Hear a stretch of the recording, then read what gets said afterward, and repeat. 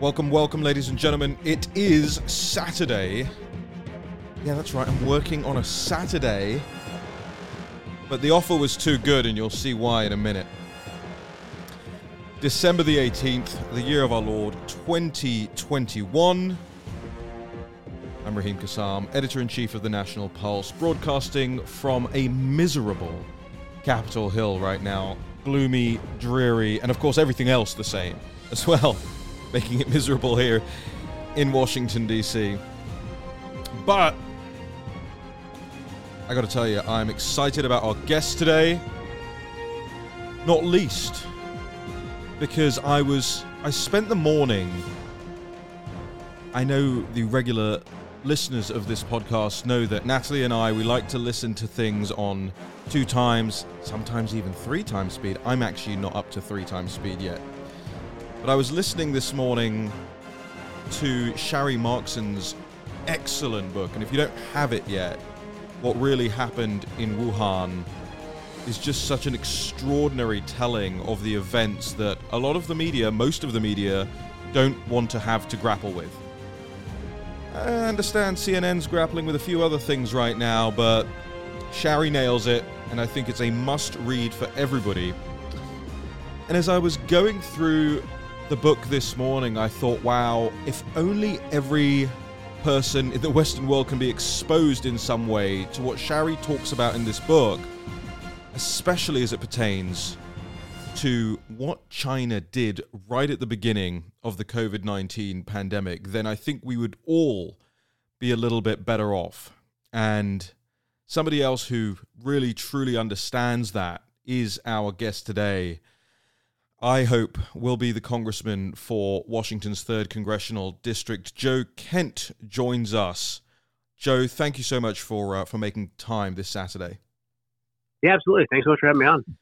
Joe, I don't know if you've read Sharry Markson's book, What Really Happened in Wuhan. I'm only about 2/3 of the way through it right now, but it's an epic telling from real sources, a lot of named sources, people who wanted to put their names to these things about what happened early on, well, late on in 2019, early on in 2020, and the corruption, really, between the World Health Organization, the Chinese Communist Party, and unfortunately, of course, many people in my country, the United Kingdom, in your country, the United States, in Australia, Sharry Markson's country, and elsewhere. Have you had a chance to get into that? I haven't. I have the book ordered. I don't have it yet, but I've heard her interviews, obviously, on War Room, and followed her for quite a while. So it's I'm looking forward to digging into it. But I think there's so much evidence that's been laid out now about the origins of the virus and everything that the Western governments, in particular the United States, did with Fauci to really cover up the origins. I mean, I think we're at an inflection point right now where we have the information. More of it obviously needs to come out, but we've got to find a way to take action.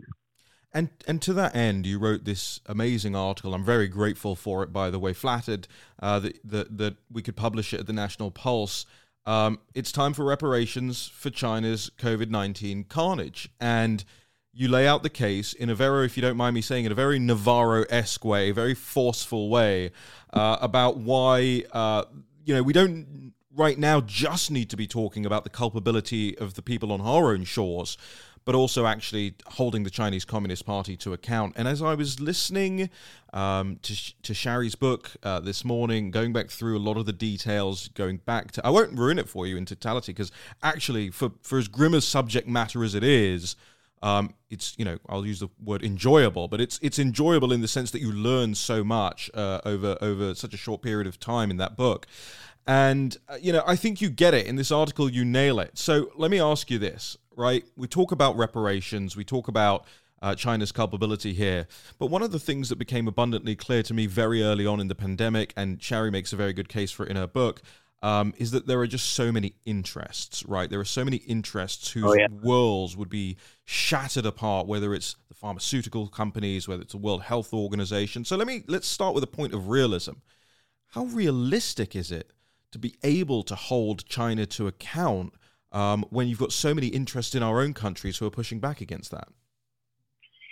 Yeah, I mean, I understand the realistic, or the way that you frame it. How realistic is this? I mean, I would kind of flip it and say, how realistic is it that we can continue to survive like this, being so intertwined with the Chinese Communist Party, where they're exploiting us to such a great extent? How long can our country survive? Like, if we don't take action now, I think that we are going to look back on this and we're not going to have much of a country left. I mean, between the way they took advantage of COVID, the way they're deeply intertwined, at every level with Wall Street and the Beltway, if we don't start this fight now, it's probably going to be too late. I think we still have a lot of things going in our favor, but we're going to have to start fighting the Chinese Communist Party. And really, I think that first fight, I mean, we talk about fighting the Chinese Communist Party, but what that really looks like, I think, is fighting our elite right here at home first. We talk a lot about that, right? The elite and the elite, the idea of elite capture. We like to talk about it more in terms of elite merger, right? There were these two oligarchies on different sides of the world that realized, hey, if we all work together, then ordinary people aren't going to be able to assail us. So, in your mind, where does that assault begin? How do we start that process of holding both sets of elites to account? I think the COVID reparations is a good spot, because I think your average American who's not deeply following, the news or the larger issues, they probably wouldn't. I mean, a couple of years ago, they probably really wouldn't understand how intertwined we are with China. I do think people are waking up to it now. But COVID, regardless of how people have been affected, it is, wreak havoc on our country, especially the economy. People's lives have been upended. Pretty much everyone has. So I think starting with COVID and the amount of lies that our own bureaucracy has told us, and we've had the largest transfer of wealth from small independent businesses all the way up to the corporate structure, the largest one we've ever had in the history of our country. So I think starting with a congressional committee that really lays out what the government knew, when they knew it, what China knew, and then pull no punches. I mean, guys like Fauci, he's been trying to cover his tracks now for the last 2 years or so. We've got him pretty much dead to rights, lying to Congress, lying to Senator Rand Paul under oath. So I think that's a good starting point, and then we need to look at the totality of just how intertwined we are and kind of make that a larger economic trade issue, because every advantage that China has over us, it kind of goes back to, hey, these guys really, they control our supply lines. We rely on them to buy up our debt bonds to keep our currency afloat. It's such a huge problem. But I would use what actually happened to borrow the title of the book. What actually happened in Wuhan, and what did our government, especially Fauci and the NIH, what did they know and when did they know it? Let's get to the bottom of that and lay that out for the American people. Why is it, do you think? And this is something that bothers me almost more on a day-to-day basis than the actions of the CCP or the actions of Fauci, because we know that those people are necessarily hostile. They're hostile to, if you're Anthony Fauci, you're hostile to the idea of basic liberties, I think, as Americans know them. If you're the Chinese Communist Party, you're allergic almost in your policy prescriptions to free markets, to free peoples, to the idea of what America has stood for so very long. But what really gets my goat up is why Republicans, you mentioned Rand Paul there, but unfortunately you can only count them on one hand, the number of Republicans here on Capitol Hill that are willing to really not just go up against Fauci in a committee. That's the easy part, but to deal with all the media fallout and all everything else on the back end of that. Why is that, and how do you see that from your post up there in Washington State? No, you're absolutely right. I mean, there's very few Republicans that are actually going to call this out, and then not just push back against Fauci at a bigger picture, but then push back on all the petty tyranny. I mean, here in Washington State, we have a governor who he's locked our economy down. He forced the statewide vaccine mandates that cost people their jobs. Like it's up in people's faces, and there's a handful, but there's a very few Republicans that are calling that out and going after it. The woman I'm going against, Jamie Herr Butler, Trump impeachment voter, Rhino, she takes money from Johnson & Johnson. She's actually praised the actions of Jay Inslee, our governor. So I think really it gets to the core, and I think some of it maybe is complex if you get into the financial industry and how lobbyists work and all that. I think that's definitely a play. I don't want to discount that, but really there is the simple Trump derangement syndrome. Donald Trump really made his name by calling out, our imbalance in trade, really pointed out to the American people how the crisis that we have right now with the Chinese Communist Party and how they're using currency manipulation and intellectual property theft. And he changed that entire narrative, and that the whole corporate structure of the lobbyists, the donors, the press, they rejected that, and they really rejected it because he was right. When he started to bring back some of the manufacturing, we had the largest, raise in working class wages that we had seen in decades. And so a lot of this, and especially the way that Trump at the early phases of the pandemic, he started calling out, hey, this is China. We need to have a travel ban against China. And then immediately the most, typical response from the left is that this is some sort of this is racism, this is nationalism, this is xenophobia. All of that, I think, is just becomes such a blunt tool that Republicans are scared of. And I don't know why they're scared of it, because we know they're going to use it every single time. But I think that's still out there. And Republicans have been, very hesitant to call this out for what it is, just an authoritarian power grab. And you write in your article, and I commend this to everybody, not just because it means more people will click onto the nationalpulse.com. That's always a good thing. But it's detailed, right? This isn't just rhetoric. What you're talking about is actual things that can be done. And of course, one of the things that you mention is effectively, crippling sanctions on businesses that continue to freely work with the Chinese Communist Party against the interests of the United States. I think about that and that paragraph of your article, and it brings to mind Hamilton's report on the subject of manufactures, right, from 1791. Because, I think being a Brit, a lot of Americans will joss each other about the revolution, but then when we get into actual discussions about it, there's a very surface level learning that's gone on in this country about your revolution. There's absolutely no learning, by the way, about that period of time in my country, funnily enough. We like to bury that one, not remember it too well. But I always like to say that, the revolution, the Declaration of Independence wasn't the period of time in and of itself when America really became a functioning nation. It took some time, and it really actually took until after 1812 for America to assert itself as an independent nation. But one of the things that was pivotal toward that was Hamilton's report on the subject of manufacture, 1791. Effectively, Treasury Secretary Hamilton said at the time, you can't have a functioning nation without your own manufacturing base at home. You will always, therefore, be reliant upon a foreign power. A foreign power might always turn hostile on you.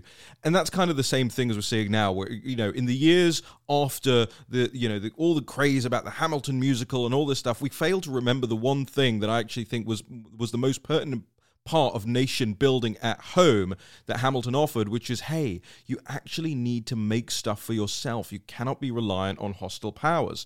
And so talk to us a little bit about, the part in your article where you talk about bringing manufacturing home, bringing, reliance on China, reliance on anybody, quite frankly, to heal. Yeah, I mean, this is something that I think we have to get on a wartime footing with, because right now, America, Donald Trump said it very, very simply and plainly during the 2016 campaign, we don't make anything anymore. And that sort of sounds like a bumper sticker, but when you dig into it, it's like we actually don't make anything here really anymore. We rely on the Chinese Communist Party to be the world's manufacturer, and we are deeply intertwined with them. We saw what happened with the pandemic. We couldn't make basic PPE. We couldn't make vitamins. We couldn't make any kind of medical supplies that we needed. So this is a crisis. We don't make anything, but also what that did was that outsourced all of our labor, and it made it very difficult for someone to simply leave high school and be able to get a decent paying job. That's when we started this whole hollowing out of our economy. Not only do we not make anything anymore, but there's no upward mobility for the vast majority of people in the country. There's only so many different college degrees that you can get and get white collar office work. And that's the myth that we sold people basically from, the late 70s into the 80s and up until now, that there's no more decent blue collar jobs available. And that's really hollowed out the base of our country, had a catastrophic effect on all these small towns. Opioid addiction comes in, lack of purpose, families start breaking up. So it's had this huge social ramification that I think we should be deeply concerned about, just for the health of our own people. But then from a national security perspective, I mean, Hamilton was a genius. He knew that there was no way that we could have to rely on another country. And it's not like the CCP is Canada and we share some sort of cultural bonds with them. This couldn't be a more different country than us, and there's an ocean in between us, so there's always logistics issues. But really, the way that we have the globalist plan to say that, hey, we'll overlook the fact that China is willing to use slave labor, that they're willing to use child labor. We'll overlook that because we're going to get cheap goods here. Consequences be damned. This is going to be a net positive for the American people. Well, that was all a lie. We had the catastrophic consequences on the working class. And then now we have this issue where the Chinese Communist Party controls all of our means of production. So I think we have to get extremely aggressive about it. And this is where I think I part ways with a lot of traditional Republicans who say that you can't ever interfere with the sacred free market. I think this is where we actually have to have the government come in and say, hey, if you want to produce anything that's going to be sold in this country, you need to make it in this country with American hands. Otherwise, we will simply tariff you into non-existence. I'm good with using the tools of the government to offer some of these manufacturing companies, free land, very lucrative tax incentives to bring back their manufacturing. I think we should be rewarding companies and corporations if they're willing to be patriotic and view this as a wartime effort, the way our country rallied around the flag and switched over industries in the Second World War. But the companies that want to play cute with us and try and keep their means of production elsewhere, I think we just tariff them into non-existence. And this is something we just have to take very seriously. It's an incredibly bold fight to proclaim the standard of, given the scale of the animus towards an idea like that. I mean, you're talking about taking on all of the vested interests in the media class, all of the vested interests in the hospitality industry, all of the vested interests, quite frankly, in whatever's left of a lot of the manufacturing industries in America, because they deal so much with Chinese companies to, bring parts in, and maybe, you see those signs. I remember seeing signs growing up when I was visiting America that said "Made in America," right? And now you see signs that say "Assembled in America," and it's like, I know what you're doing. You're not fooling anybody with this. But it's such a large undertaking, and it's an undertaking whereby, Joe, they will demonize you to the hilt. They will stop at nothing to make you look like the boogeyman in that whole thing. Are you telling me that, to put it bluntly, that Republicans I won't even say Republicans, frankly, because I have no affinity. I don't feel anything about the Republican Party. But conservatives or people who care about this country, patriots, are you telling me that they just need to kind of grow a pair?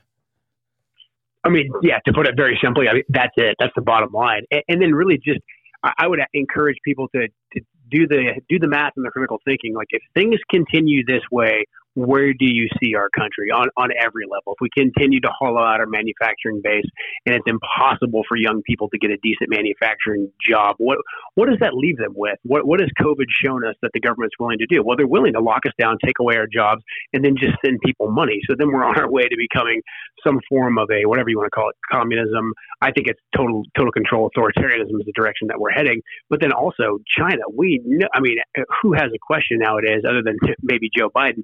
Does China have the best interests at store for the American people? They don't, and we give them this power of controlling our manufacturing. Look at what they did best case scenario with COVID. They didn't give us a heads up when they had a lab leak. I believe it's much more nefarious than that. And we rely on them. We continue to run up our national debt, but we rely on them to buy up our debt bonds. Like, this is not sustainable. And I have a background in the military, and you just can't let problems fester in the military. At some point, you're going to have to go and fight. And for me right now, we still have somewhat of an advantage just because of the juggernaut of an economic power that our country is for the time being. And if we don't fight right now, we're going to lose the ability to ever push back. It is waning, isn't it? I mean, you can see the ability to fight back waning in front of our eyes, and you just think, when is this country going to understand? I sit here, I'm in Washington D.C., I'm in my house on Capitol Hill, and in front of me I have a map of the British Empire at its peak. Right, it was glorious, as far as I'm concerned. And you look at that now, and you think, wow, how did it all disappear so quickly? And it was very much the same thing, right? We hollowed out our own nation. We hollowed out, exported all of the jobs. Thought we could import everything. Thought, hey, we're friends. We plant our flag all around the world, and therefore the world will be friends of ours. And it just didn't work out like that. And I think a lot of Americans are starting to feel that way too. That America has planted its flag in so many places all across the world, whether it has been, via conflict, via frankly, bribery in some cases. I mean, there hasn't really been a very serious American foreign policy. Well, I might say ever, but the foreign policy class in Washington D.C. didn't seem to understand, because I don't think they're very bright, frankly. I mean, I talk to these people all the time, and if you're listening, I don't think you're very bright. To the people on K Street and all of those guys, but also they just don't care. Their pockets aren't lined by Americans getting more wealthy. No, that's exactly right. And I mean, to your point, our foreign policy class, the national security blob or whatever you want to call them, they really are just looking for the next foreign adventure to get us into, and they're not worried about these large systemic issues. They're not really. It's crazy. We call them, the national security state. Our national security is the last thing they're worried about. They're true. Worried about they're worried about finding another place to send foreign aid, because that's the easiest way to recycle money back to the Beltway. Or even better, if you can start a new war and you can get everybody freaked out about the Russians and Ukraine, and you can threaten nuclear war. These are the adults in the room that we were told were so smart. They can threaten nuclear war, potentially get us into another war. And what does any of that have to do with securing our country? If they really cared about securing our country, they'd be talking about what we're discussing right now, our manufacturing base and what's going on with relying on the CCP to buy up our debt bonds. It's really quite a joke. And I think we just have to have people that don't want to genuflect to these so-called experts anymore, but call them out for exactly what they are. They're just selfish, silly, and sometimes seditious people. I like that a lot. And what I like especially about that is the national security point. They're not the national security apparatus. They're the international insecurity apparatus. Exactly.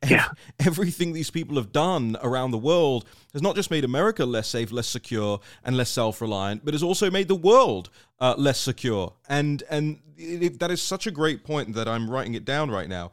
Joe, I want to ask you something. And ladies and gentlemen, our guest is Joe Kent, running for Congress in Washington's 3rd Congressional District. Joe, what is your website, by the way, so people can go there?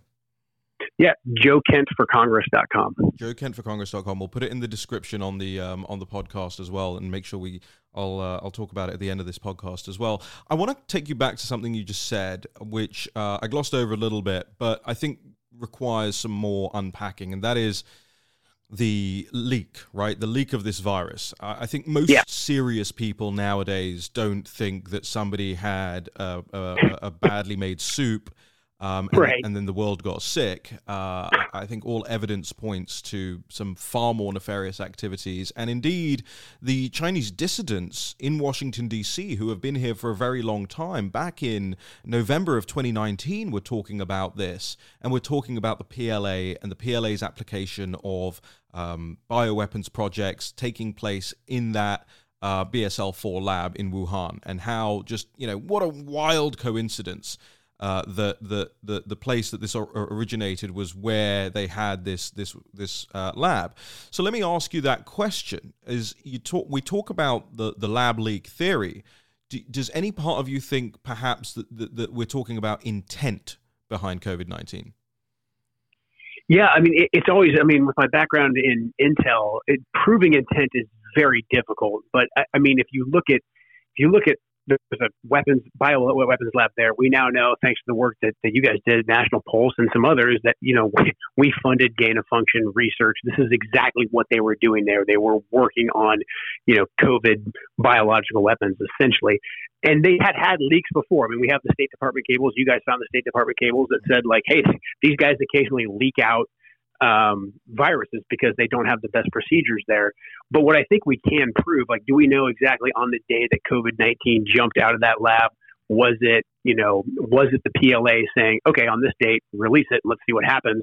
Or was it, oh no, we have a leak? Well, what we do know is what happened next. Now, had the Chinese Communist Party been this great global organization that just wants to cooperate and research, the globalist fantasy that we get told by the adults in the room and the Davos crowd, if that was how they acted, they would have told us. They would have said, hey, that gain of function thing that we're all paying for, we just had a leak, we're locking things down. Like, there would have been steps taken. But we now know that this started back in the fall of 19, when all of us were completely oblivious to it. And so that's what I think we can prove. We can prove that, hey, maybe, I don't know if we'll ever know. I'd like to do the research and figure out if we can get to the bottom of whether they intended for it to leak out at that time. But once it was out, the Chinese Communist Party's intent was to fully exploit it. And they didn't share any information. They continued to send people all over the world to buy up PPE. They sent people all over the world to spread the virus, and then they had our elites. Fauci was absolutely he didn't say anything. He was trying to cover his tracks. And then our media did zero due diligence. The media basically made the lab leak theory this like QAnon conspiracy theory. That's basically what you were called for about a year if you even brought it up. And now it's out there, and it's like, oh, okay, well, yeah, it probably did come from the Wuhan lab. But I mean, this is something that for me, it goes back to the actions they took once that virus jumped out of the lab. That's what to me is completely nefarious and says pretty much everything that you need to know about the Chinese Communist Party. I think it's absolutely right. A really pivotal moment we're living through here. Joe, just before I want to get into you a little bit and talk about your background and how you came to this moment. But in the article, you mentioned the timber industry. Now, I don't know much about the timber industry. I'll tell a funny story. I was supposed to be. I was ordained as a minister in order to officiate a marriage between some friends of mine a couple of years ago. And I was so busy at the time that I didn't really pay attention to the sleeping arrangements up in Maine where we were staying. So I said to my buddy Rob, I said, hey, you just figure it all out. Just, get us into a hotel. Tell me where I'm sleeping. I'm just along for the ride here. And we get up there and we pull up to this cabin in the woods. And I said, Rob, what is this? He says, this is where we're staying. He's from Alabama. I won't try and do the accent. And he says, this is where we're staying. I said, does this place have Wi-Fi? He said, no, I don't think so. I said, because I'm not getting any cell signal here either. He goes, yeah, no, you won't. I said, Rob, I run a news website. I can't just be out of the loop for the next 3 days. He's like, oh man, I'm sorry, I didn't even think of it. Anyway, so we have to settle in, and we quickly realize that it's winter, and there's no heating in this place, and there's a little fireplace inside. And I said to him, well, do you know how to build a fire? He said, no. I said, well, I don't know how to build a fire. And we can't get on YouTube right now either to learn how to build a fire. So we're just going to have to figure out how to build a fire. And we went outside. There was an axe by the door. So I took this axe. And you got to understand, I'm in my suit trousers, a shirt. I got my laptop under my arm. I'm a city boy, okay, in case you didn't realize. And we go outside, and there are all these kind of half chopped logs up on this tree stump. And I said, well, I guess we have to chop those, and then we put them in the thing, and then we find a way to light it. I've heard of kindling. I understand the general basics of all of this. But he took this picture of me, Joe, which is just me in my shirt and suit trousers. I've got a cigarette hanging out of the corner of my mouth, and with one arm I'm just wielding this axe and barely landing any blows on these logs. Long story short, we do get the fire going in the end. And by the way, I'm not the one who ends up falling asleep in front of the fire. I have to, I go to sleep in my bed. Somebody else gets to enjoy the fire that I built. But I don't know. With that story in mind, I don't know much about the timber industry. But I believe it is emblematic of a lot of the other things that you get at in this article. So can you tell us a little bit about why specifically you talk about the timber industry and deregulation around it? Yeah, so I mean, the timber industry out here in the Pacific Northwest was the beating heart of our economy. I mean, really up until the 80s, we started to have the environmental movement that really took aim at the timber industry, kind of passed law after law. And again, the federal government owns so much of the land in the West that federal regulations that prevent things like logging due to endangered species. We have an endangered species of owl out here that really was used as a reason to shut down a lot of our logging industry out here. And so that happened, I wouldn't say gradually, that happened over the course of about throughout the 80s and the 90s. Our timber industry, the ability to actually go out and harvest our own timber was drastically limited due to over-government regulation. But then the double whammy of it, because the logging industry was big for young men to go out and be lumberjacks and physically cut down the trees. But what actually employed more people was the production of the lumber. So our sawmills employed a lot of folks out here, great manufacturing style jobs. You could get it right out of high school, and you could stay there really until you retired. This is how people made their livings out here. But a lot of the sawmills, thanks to all the trade deals that we cut throughout the 90s and the 2000s, they got shipped out. So we would harvest some timber, a limited amount, of timber here in the Pacific Northwest, but then it would get shipped either up to Canada or some of it over to Japan to be processed and turned into lumber, shipped back here and sold at an exorbitant price. So it's kind of like a triple whammy. We killed off the actual people that go out and harvest the timbers. We killed off the ability to manufacture it here. And then we drove the price of housing up because now we're importing the exact same timber that we just plucked out of our own forests.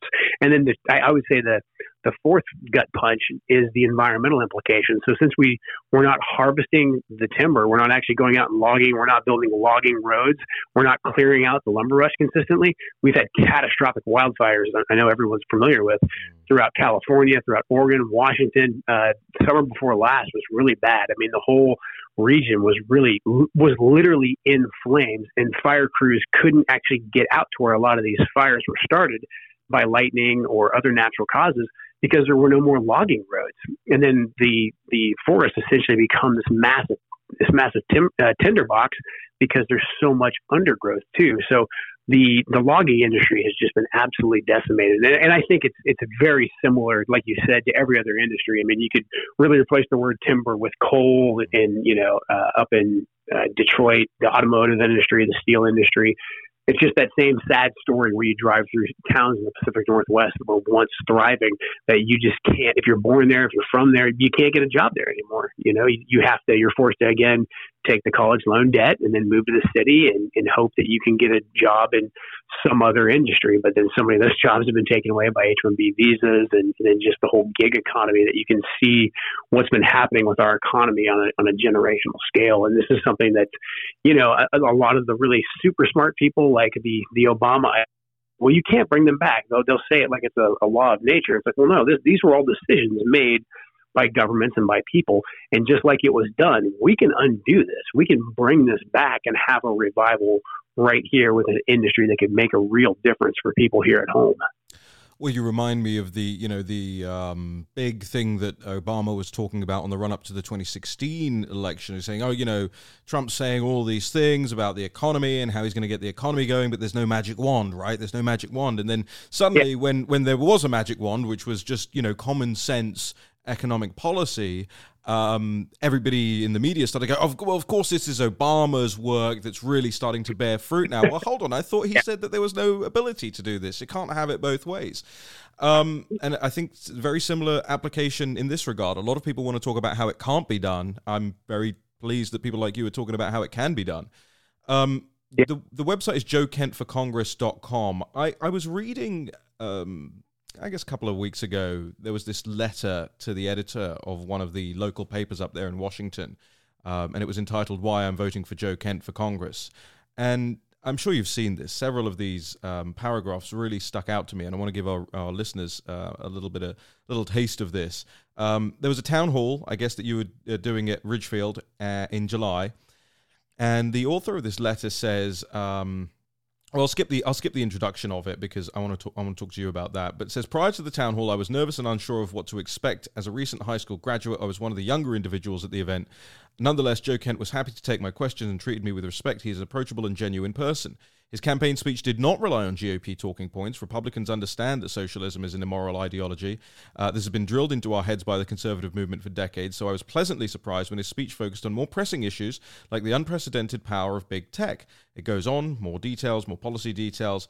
And then it says, listen to any of Kent's speeches, and it's clear he does not subscribe to the failed three-legged stool of conservatism, which is military interventionism, crony capitalism, and virtue signaling to social conservatives. If elected, Kent claims he will introduce legislation to withdraw troops from the Middle East. This is one of the main reasons I'll be voting for Joe Kent. I'm tired of Republican leaders romanticizing the Founding Fathers while failing to heed their warnings about foreign intervention. And I just thought that it was an incredibly well-crafted letter with a lot of interesting detail about your policy positions and your personal positions.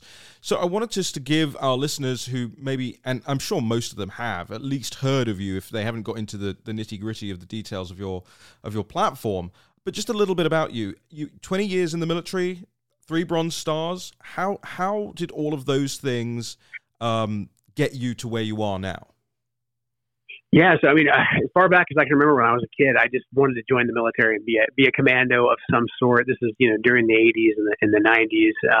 And I saw in 1993 when we had the famous Black Hawk Down incident, I saw that, hey, there was people that, for all I knew, they were my next door neighbors that were out there fighting in like hard, savage fights. And I was like, I don't know who these guys are or why they're there, but if America needs people to go do that, I want to go do that. And so I joined the Army in '98, went to Ranger Regiment, became a Green Beret shortly after. Attacks 9/11 happened right after that. And I felt like I was in the best spot ever because I got to be one of the guys that would go and avenge this horrible terrorist attack that took place in our country. And I got to do some of that for sure, but I also spent a lot of time in Iraq, and I went to Iraq as a true believer, believing what pretty much the administration said, that, hey, there was links between Al-Qaeda and Saddam, and if we didn't go take out Saddam right now, that there would be some other terrorist attack that stemmed from Iraq. I really thought that the government wouldn't lie about something this serious. But the longer I was there, and I spent pretty much every year of the war I was there for at least 6 months, if not longer. And I worked a lot with the Iraqi security forces, standing them up. And I saw really quickly that, hey, the people that were making decisions, they weren't looking for the ground truth. There was no actual attempt to get things right. There was a party line that said we needed to continue to commit more and more to this place to build this government. And my question was always like, okay, what happens when if we can build this government? And the longer I was there, the more skeptical I was of that endeavor. But I was like, even if we did, what would we get out of it? Why aren't we just going after terrorists? I mean, none of it really made sense to me. I thought maybe there was an issue where those in power just weren't getting good ground truth. So I kind of gravitated over to the intelligence side of special operations, worked heavily in that. And it became very clear to me that there was a party line from both sides of the aisle, from the Bushites, and then we transitioned into the Obama era, where it was literally the prescription was we needed to be everywhere, constantly doing regime change, constantly doing this nation building. And so I was pretty, disenfranchised with both parties. And that was until Trump came on the scene, because the first thing that Trump did was he called all of that out. And he did it right to the face of the GOP and said, we got these wars wrong. We were lied to, and we need to get the heck out of them. We have to take out some problems that have festered since then. Trump was hard on getting rid of ISIS. We had to get rid of ISIS. And so I had the honor of serving under, all the different presidents before Trump. But then when Trump came in, he gave us the authorities and the resources we needed to take out ISIS, to check the Iranian aggression. But he did it all without getting us into a new war. My late wife was also in the military, someone I met through service. She was a Arabic linguist and intelligence operator. She was deployed to the final push during the final push to take out the Islamic Caliphate in Syria.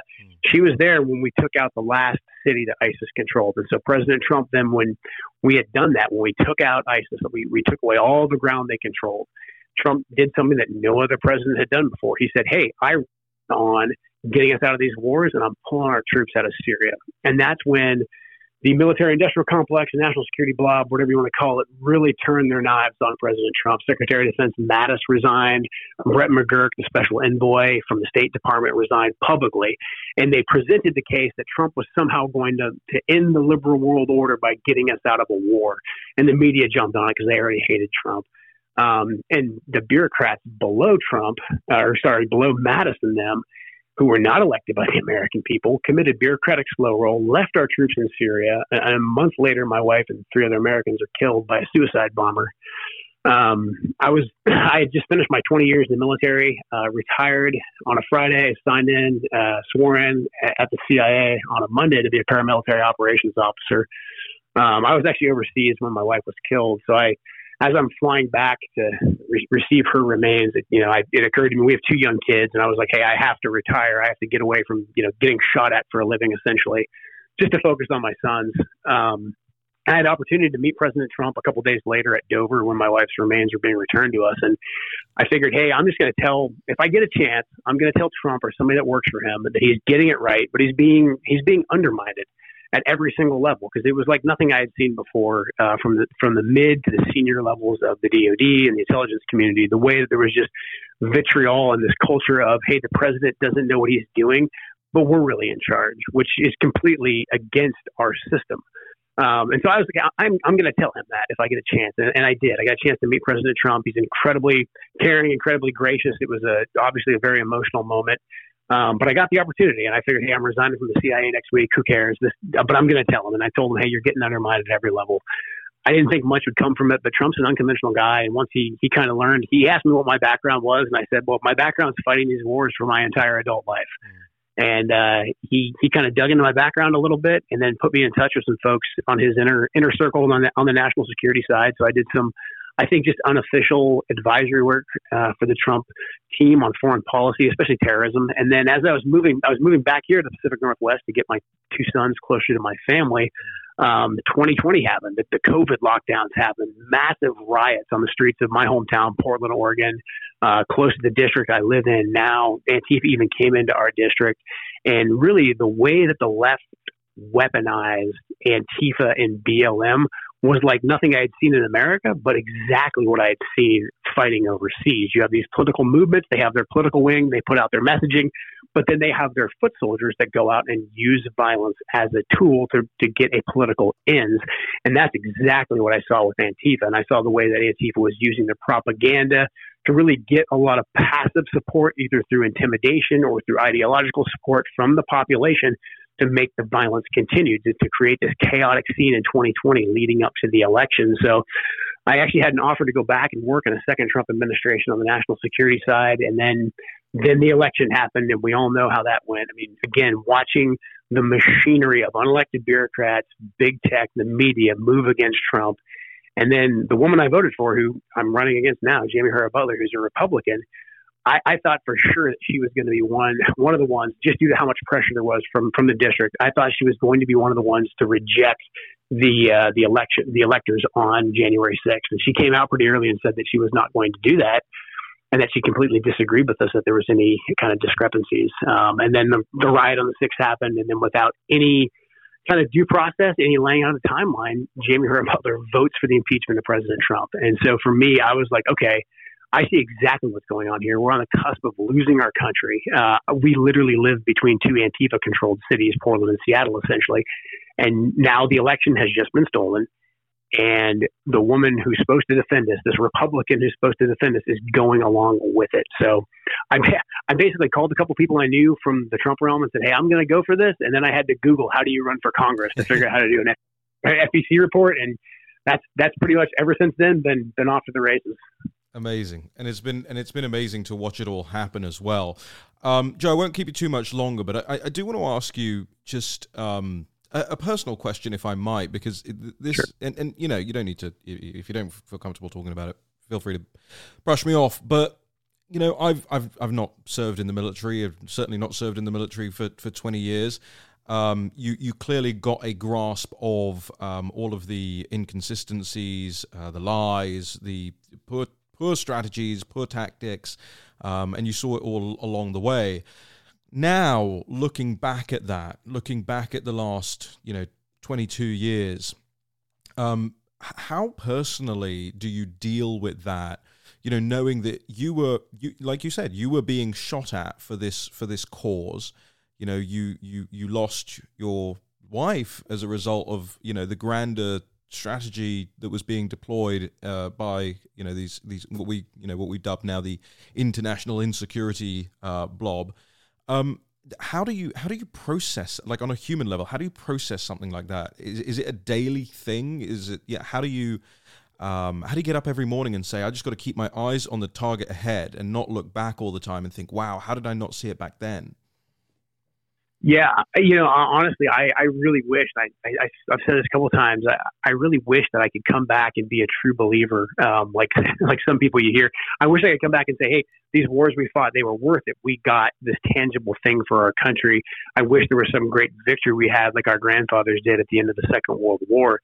But really, for me, it's provided clarity. I mean, there's, as bad as truth can be sometimes, lies are much worse. So to still believe that the global war on terror was just that, and it was this war that we had to fight, all over the place, toppling regimes.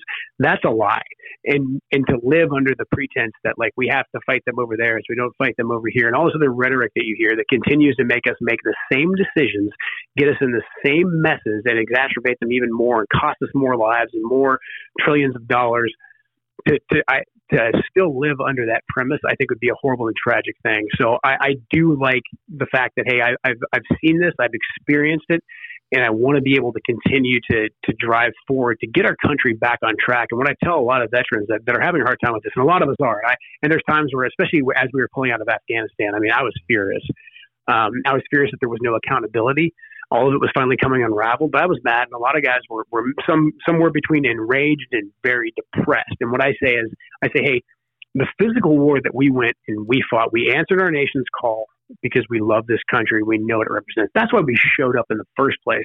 What the government did with us afterwards, that's on them. But right now, our fight's not over. We can't just come back and say, okay, well, it was all a lie, and now I'm going to be bitter about it. Like, I don't think we have that luxury right now. Like, we're on the cusp of losing our country, and so if we have a choice to make, we can continue to drive forward, knowing the truths that we know, or we can really just give in. And because I have kids, that's not an option for me, because I have two young sons. They lost their mom when they were really young, and someday they're going to look at me and say, hey, what was it all about? Like, why did she get killed? And I obviously, when they're old enough, I'll tell them all the details of how everything went. But I do want to be able to say, hey, guys, at the end of the day, our country is the greatest country in the history of the world. The West is the only hope for humanity, and I truly believe that. And so that's just what we have to continue to drive forward to. So I look at the physical war that I fought before as really just one battle. And we're still in this massive campaign to take our country back from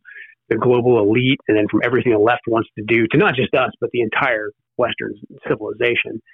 So for me, it's, it is continue to drive forward and don't let them win. Because if we slip into despair, then that's exactly what they want. I feel like that's one of the left's big plans right now, is to have at least half of us just slip into despair, because then they don't really even need to lock us down again with COVID. They don't even need to steal elections. If half of us just stop participating because we're so full of despair, then they win. So I can't give them that. That is an amazing way of putting it, and I hadn't thought about it like that. You are an inspiration, Joe. Thank you. And in so many ways, I mean, I was just reading on your site as well. We won't get into it now. I hope you'll come back at some point and talk about this as well. But the release you guys put out about banning Congress from trading stocks as well, we got to talk about that, because there are some extraordinarily heinous things going on right now. I mean, it's the fall of the Roman Empire, that kind of largesse you're seeing right now here on Capitol Hill. And I live, maybe 20 seconds away from the Capitol building. So believe me, can't nobody tell me about January the 6th, right? That was going on my doorstep. So, I hope you'll come back and we can talk about some of these other things as well. One last thing I wanted to ask you, your just thoughts on. I was in an Uber the other day, and that song, John Lennon, the Happy Christmas, War is Over song. You hear that every year, so this is Christmas, all this. And it occurred to me that it was about 100 days since the official drawdown date of the troops in Afghanistan. And I thought to myself, wow, there's a major, the world superpower ended a war, whether or not you think it was won or lost or whatever, like whoever is looking at this, you would have thought that like 100-day mark, we're getting into the Christmas period, you'd think that there would be some kind of honoring of that. Somebody might give a speech about it. Somebody might, put out a press release. And then I realized, wow, they just really don't want to, because they don't want people to remember the imagery, what was just 100 days ago, of how poorly that whole thing was executed. And you just think that is genuinely a very weird thing, that war has come to end and we're not celebrating peace this Christmas. Isn't that strange? Yeah, it's bizarre. And I mean, it's 20 years of conflict, close to 3,000 lives lost of American servicemen, more contractors, and then, who knows how many Afghans.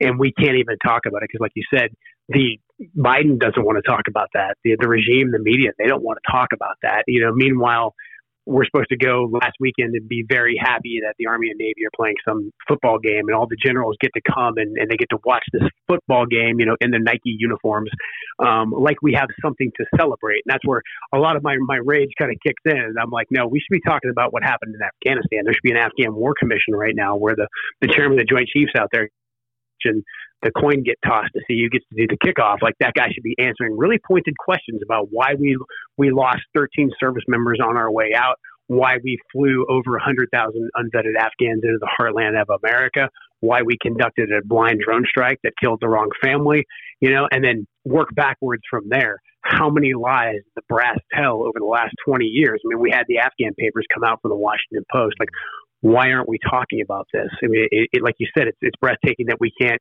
at least celebrate or have some sort of a tribute because, thank God there's no American service members engaged in combat, but you can't talk about that for too long because there's Americans stranded in Afghanistan because we abandoned them.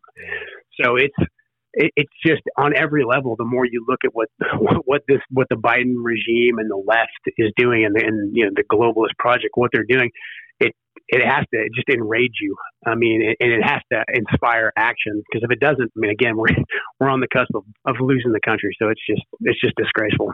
Well, the good news is people like you are fighting. The good news is hopefully people like you will, well, I mean, I'm sorry about this, to say it this way, but you'll be here in Washington, D.C., so, it's not much to look forward to, but, we'll certainly try and, make you feel at home when you get here.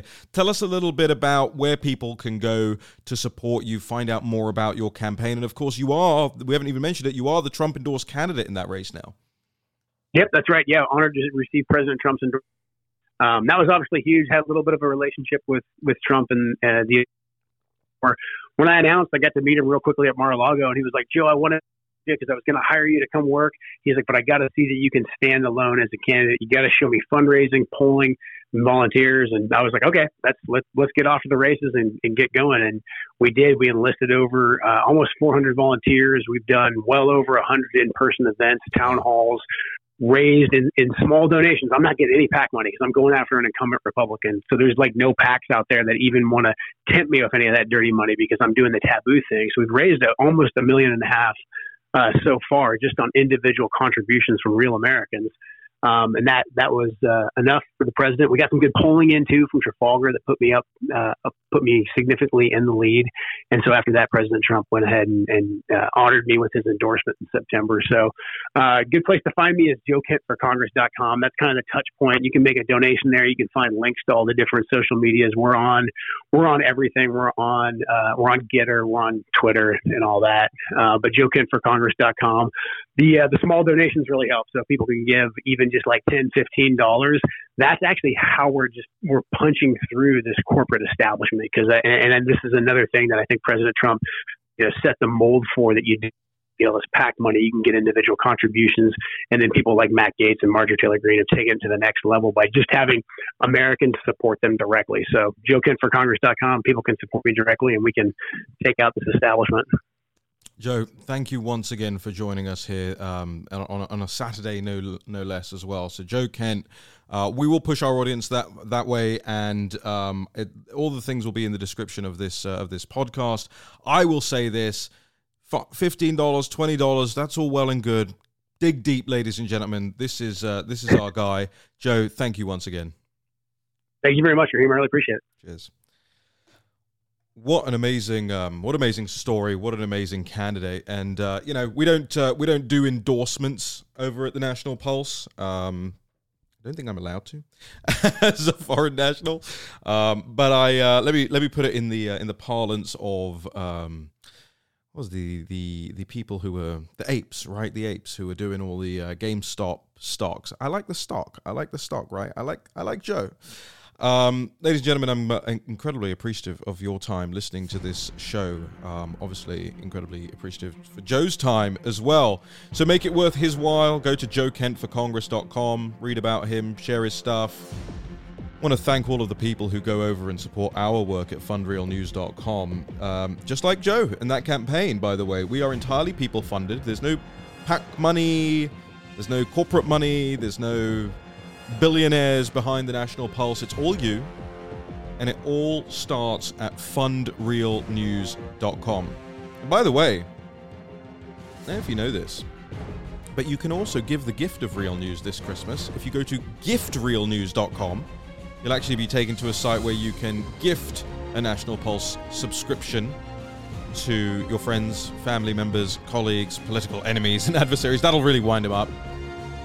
But I want to say thanks to the latest members: John, Anne, Marty, Roy, Catherine, Mary, Keith, Russ, Pamela, Alex, Christine, Lisa, Ron, Carol, Brandon, John, Fred, Renda, Andrew.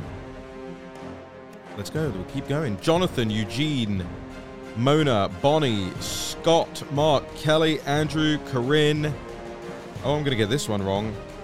Anthopny. Scott, David, Vince, John, Serena, Daniel, Walter, Wayne, Nadine, Sarah, Clyde, Jonathan, Matthew, Linda, Amy, Sharon, Suzanne, Liz, Linda, Cynthia, Michelle, Dan, Kathy, Weatherford. What a great name. Gary, Richard, Sandra, Maria, Ed, Alexander. The list goes on and on. We're so grateful. Make sure you share this, like it, leave a review, give us 5 stars, and I'll see you again next time.